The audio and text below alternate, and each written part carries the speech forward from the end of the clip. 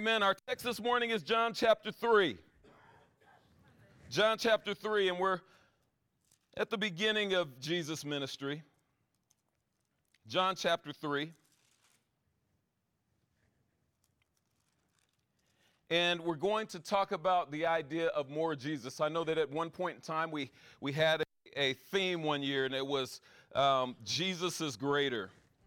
I'm grateful for the challenges. I'm grateful for the prodding to study the scriptures more deep.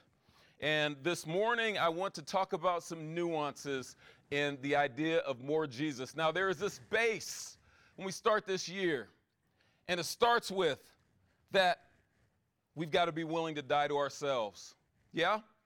We've got to be willing to allow the things of God to take precedence in lives. And when we do that, the vision becomes more clear that God has for us collectively and individually. Amen? And then there's this other nuance. Let me do this with you. I want to ask you this question. Why is more Jesus important this year? Why is it ever important? Why is more Jesus important? Do I need to reframe the question? Less us. I coach basketball. We've got a team, we're okay. We kind of get away with being a little bit sloppy.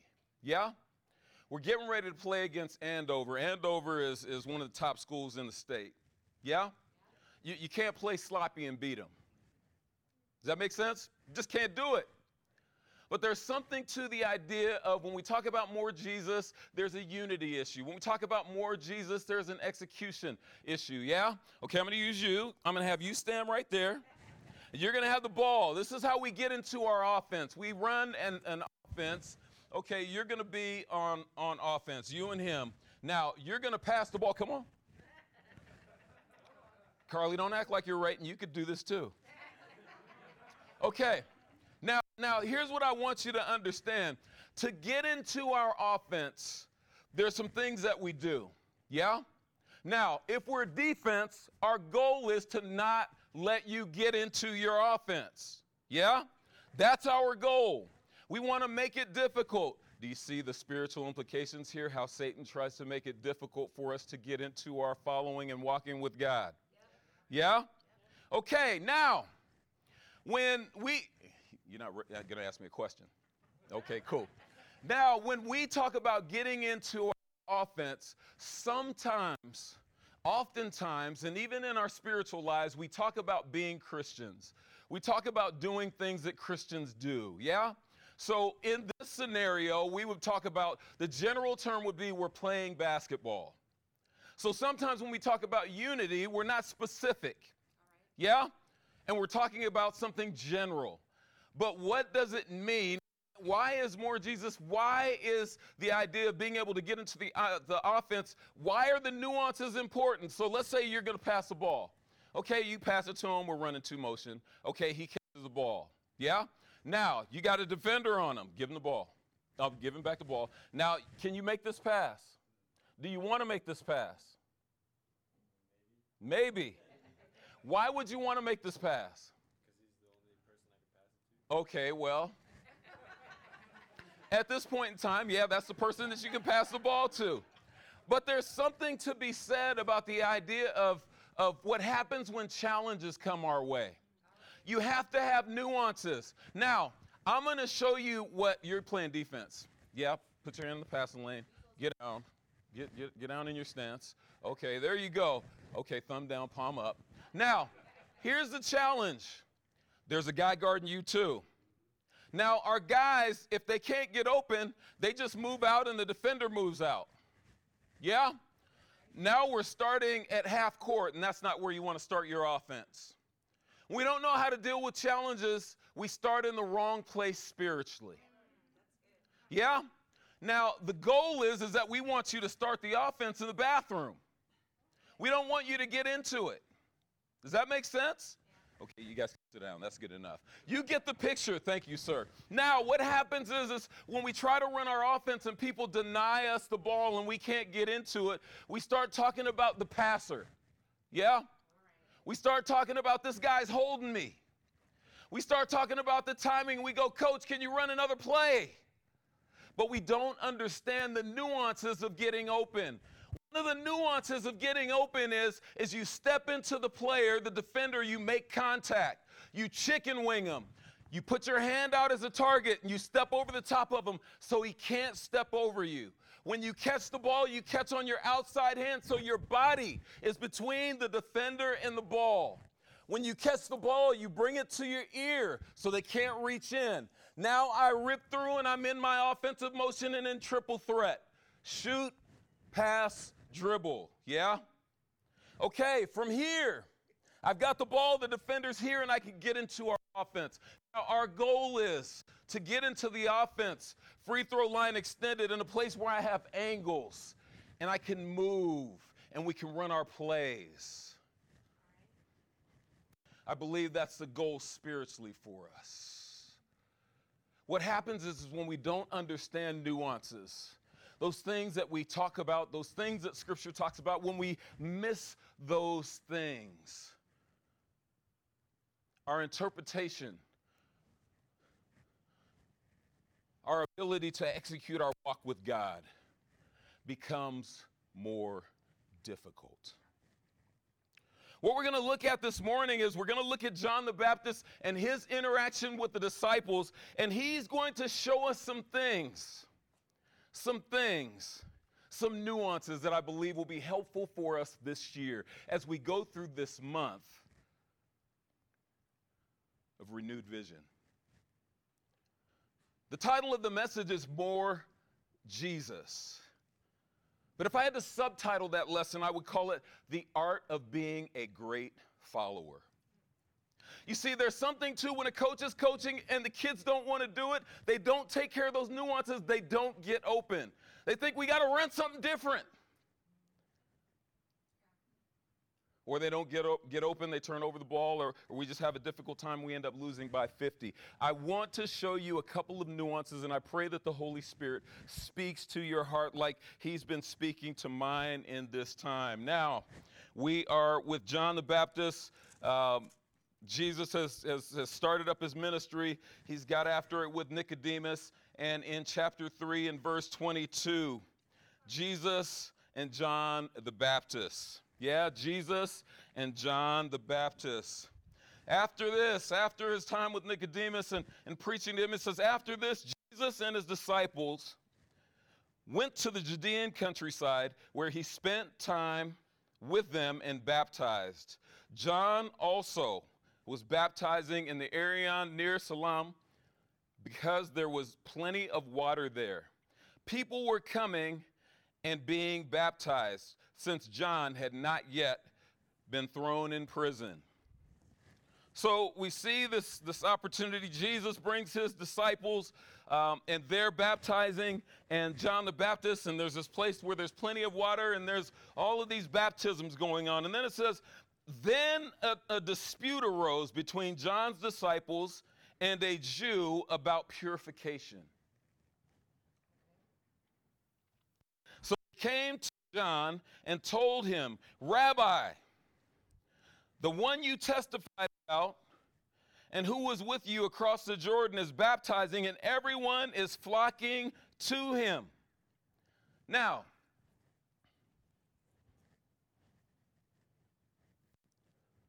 wouldn't you know it? I think it's always going to happen that we have some type of rub, yeah? That reveals our convictions, reveals where we're at spiritually. Yeah? It's like a press, it's like a blitz, it's like a quota that you have to meet at your job. It could be anything. But there's something that happens that puts our full character on display. And the disciples, they get into this confrontation with, some manuscripts say some Jews, some scholarly Jews. They get into this conversation, and I don't even know why the conversation was started. I won't speculate. But there's something to the idea of insecurity. There's something to being less than. And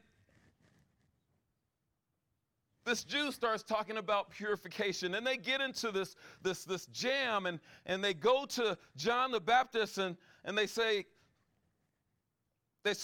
everybody's flocking to that guy that you talked about on the other side, Jesus. And I want you to hear John's response, because John's response is like stepping into the defender. Yeah? It's a nuance that we have to get when we talk about there being more Jesus. John's response. John responded, "No one can receive a single thing unless it is given to him from heaven. You yourselves can testify that I said, I am not the Messiah." Yeah? Identity. He understands his limits. He knows who he is. In order for there to be more Jesus, we've got to understand that we're not him, that we're not God. Amen? And there's a role that we play. And he breaks down this role, and he says, you guys have heard me say that I'm not the Messiah, but I've been sent ahead of him. Now, in old-time scriptures, what he's doing is I don't know if it's prophecy. Some people would say it's prophecy. I'd probably say that it's more a fulfilling of the Old Testament. A fulfilling of the Old Testament. John is fulfilling the Old Testament. He comes ahead of Jesus. And remember when he was born? He and John were born, and John was going to testify about him. Yeah? Something for us to be reminded of. We are here to testify about God. Amen? We're here to testify about Jesus. He says, I've been sent ahead of him. And in verse 29, he says, he who has the bride is the groom. The church is the bride, yeah? The groom is Jesus. But the groom's friend, this is who John is, who stands by and listens for him, rejoices greatly at the groom's voice. So this joy of mine is complete. He must increase, but I must decrease. You know, in your study this week, I encourage you to study out what the bridegroom and what the best man, what does the best man do for the bridegroom? They play a role in helping that marriage to come together. Yeah? They do everything. And this is who John says he is. Scripture says that he will cry out, that he will profess Jesus. Yeah? And so this isn't an argument about who's who. We know who's who. He is of God. And it's his time. It's his time. And I have to step back. And I have to play the role that I need to play. And I say this, and the question becomes this morning, am I playing the right role?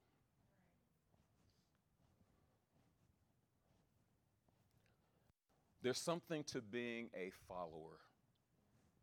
It's not necessarily popular nowadays. You can hear it at games, you hear it on TV, you hear it in everything. Be a leader. Control your own destiny.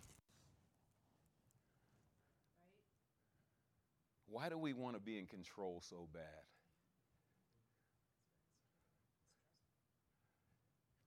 You know, one of the words that keeps popping up in my study is the idea of trust. I mean, think about Peter and the disciples. They hear they're supposed to meet Jesus. Maybe he doesn't come at the time when they think. I don't know what they're feeling. Maybe they just wanted to eat. I don't know. But there's a trust issue there. Yeah? When we're in control, we don't have to feel as vulnerable. Now, when you get your shot at being in control, you're going to feel plenty that you'll only feel when you get in that spot.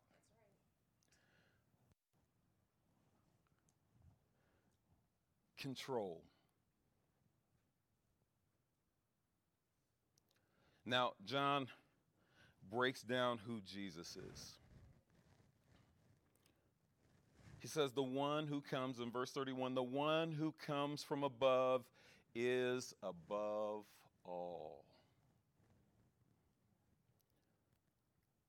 What a profession. But there's something to the way that John leads his life that speaks to the idea of Jesus being from above and above all. What does it mean for Jesus to be above all in your life today?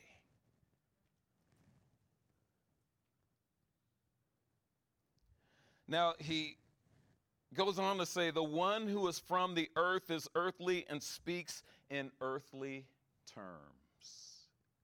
Let's talk about purification. Let's talk about you fill in the blank. You see, just like the nuances of running an offense, there are some base things in order for us to have renewed vision, in order for us to sustain renewed vision, we need to have these things.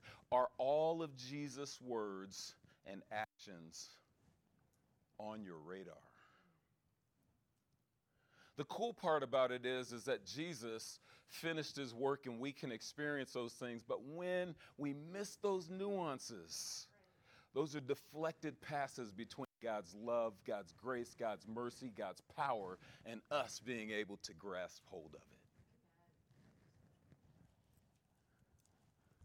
You know, John right here is breaking down what the mindset is of a great follower.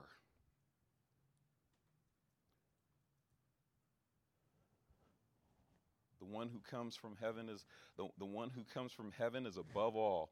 He testifies to what he's seen and heard, yet no one accepts his testimony. He talks about the authenticity of Jesus. The authenticity of Jesus. Looking at Jesus' life, growing up with Jesus, there's a bit of being able to have seen his life, to have seen him walk, to see him carry him. I mean, just to experience Jesus, to know Jesus on such a level that he trusts, yeah, in such a way that he's willing to hand over the mantle.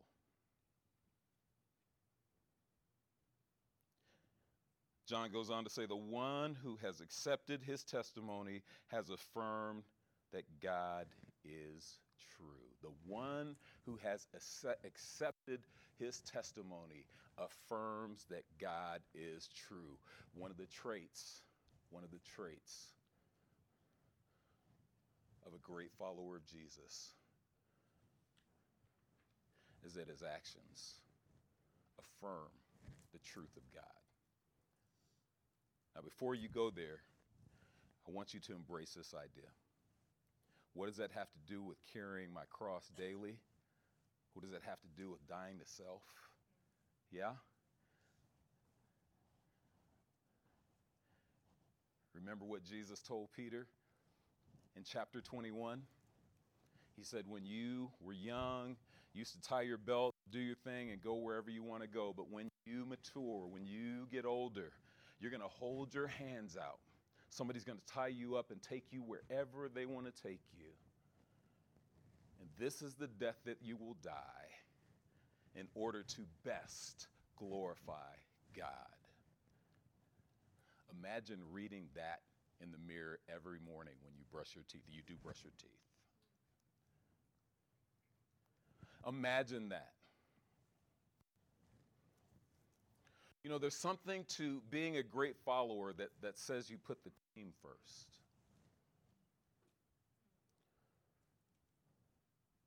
You know, one of our players is playing at a Division I school, and listening to their coach and the intensity of them, he says, we play for each other. That's the first thing that he says. We live for God. Isn't that what Jesus did? Not my will, but your will be done. If this cup can be taken from me, take it. But if not, your will be done. The Son of Man has come to, give his life as a ransom for many.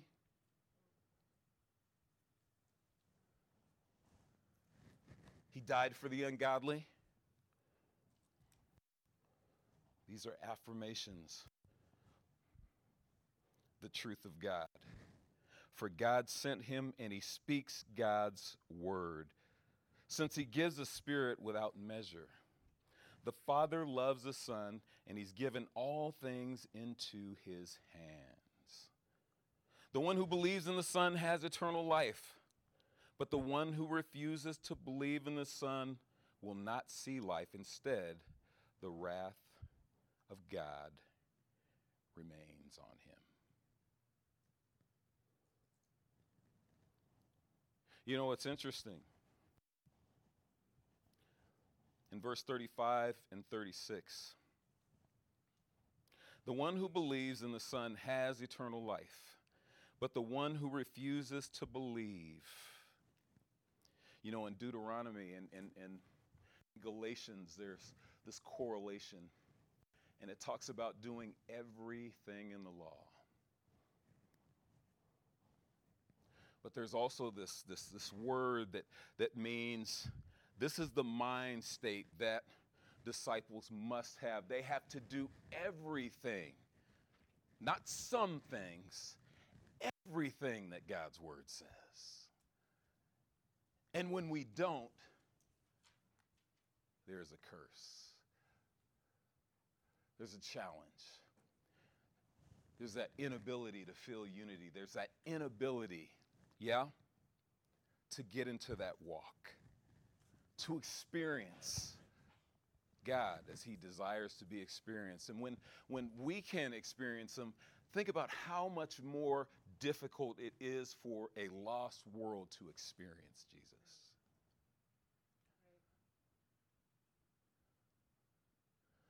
Friends,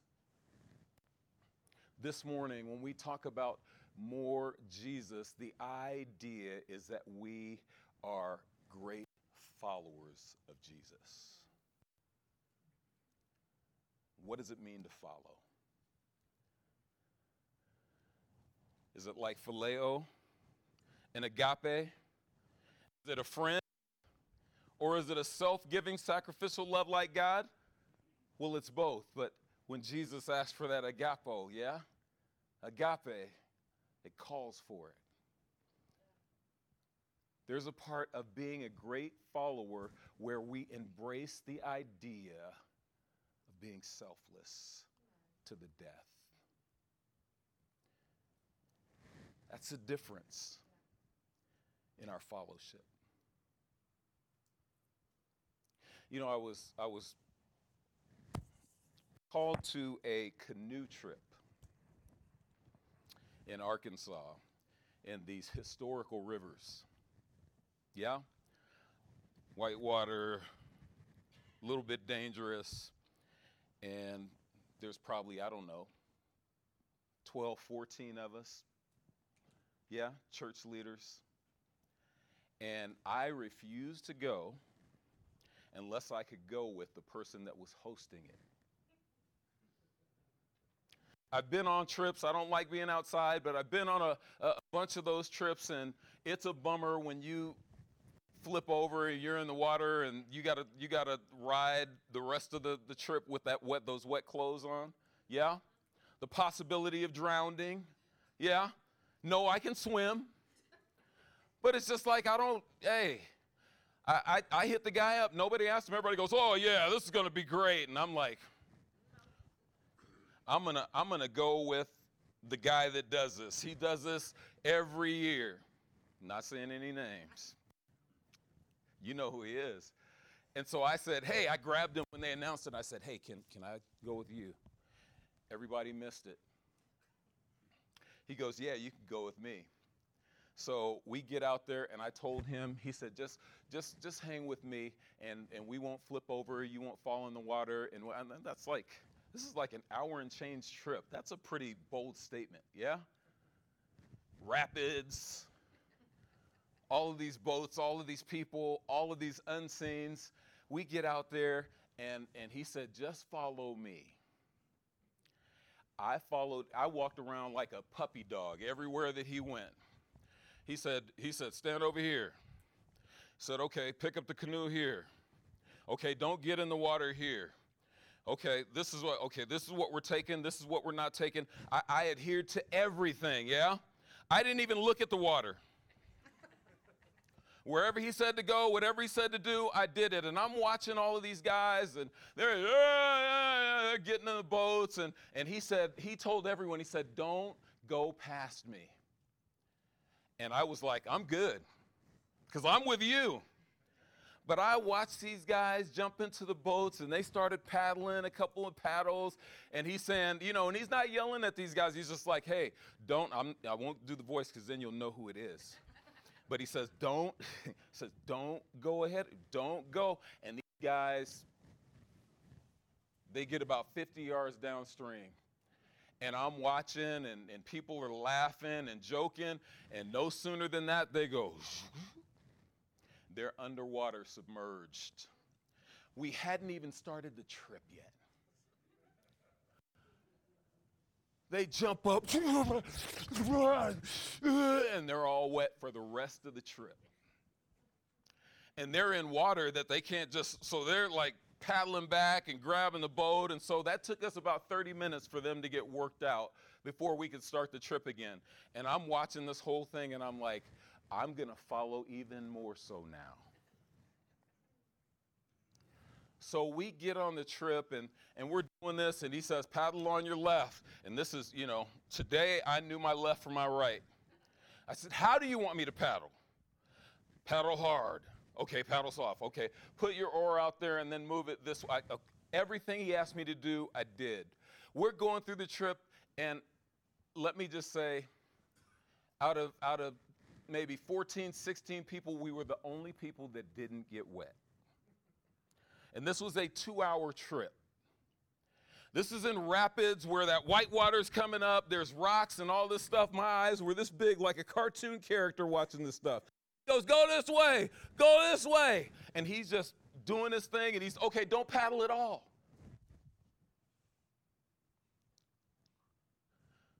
One guy almost drowned. It was like I started watching, and I noticed that people got off track, and they were no longer followers. It became a challenge. And I remember when the guy almost drowned, they saw the finish line. Yeah?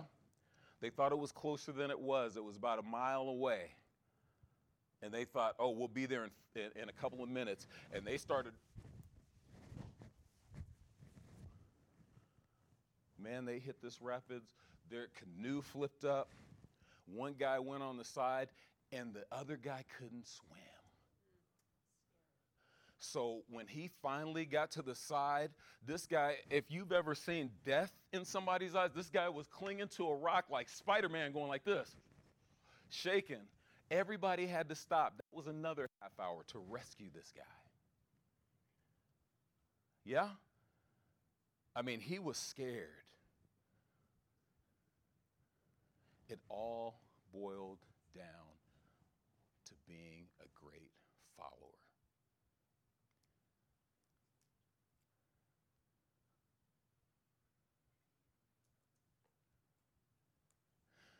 Even when you are a great follower, opposition is still at work.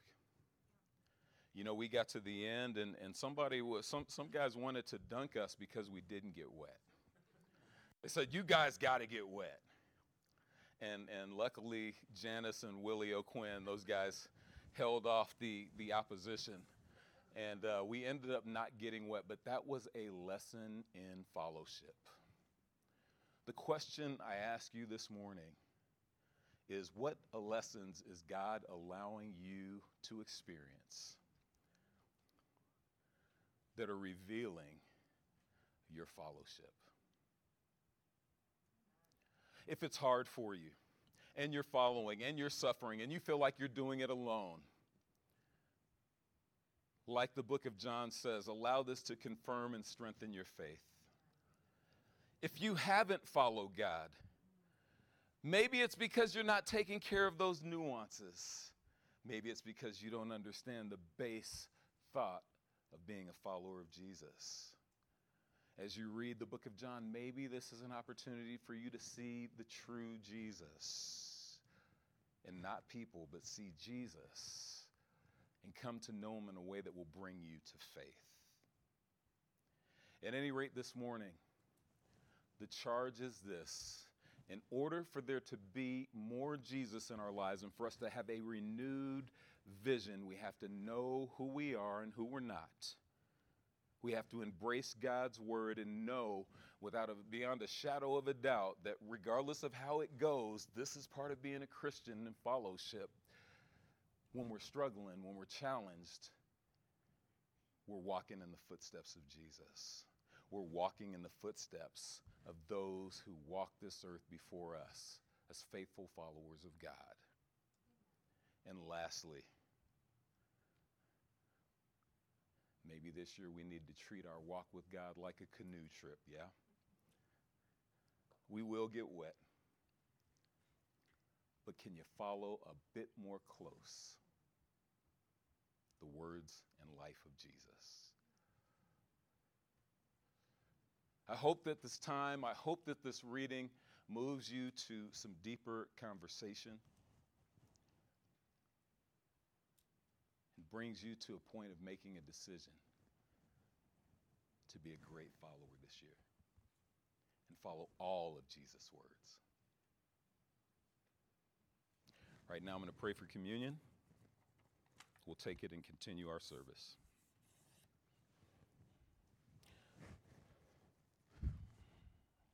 God, we thank you for Jesus' example. We thank you for the power you bestowed on him here on earth. We thank you for him being a trailblazer and giving his life and being resurrected and being buried and all of those concepts that we miss sometimes. God, we thank you for that example. We thank you for the finished work on the cross.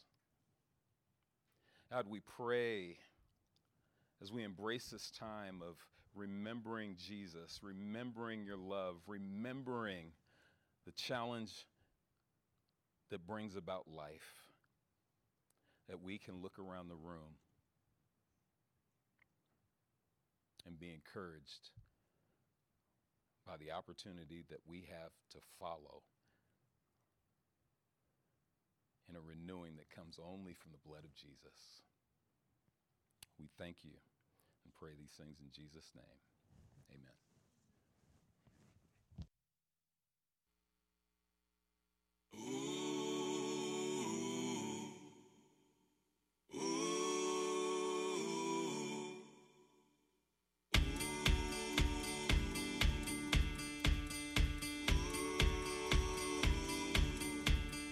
Bring your tithe and bring your shame. Bring your guilt and bring your pain. Don't you know that's not your name? You will always be much more to me. And every day I wrestle with the voices that keep telling me I'm not right. But that's alright, 'cause I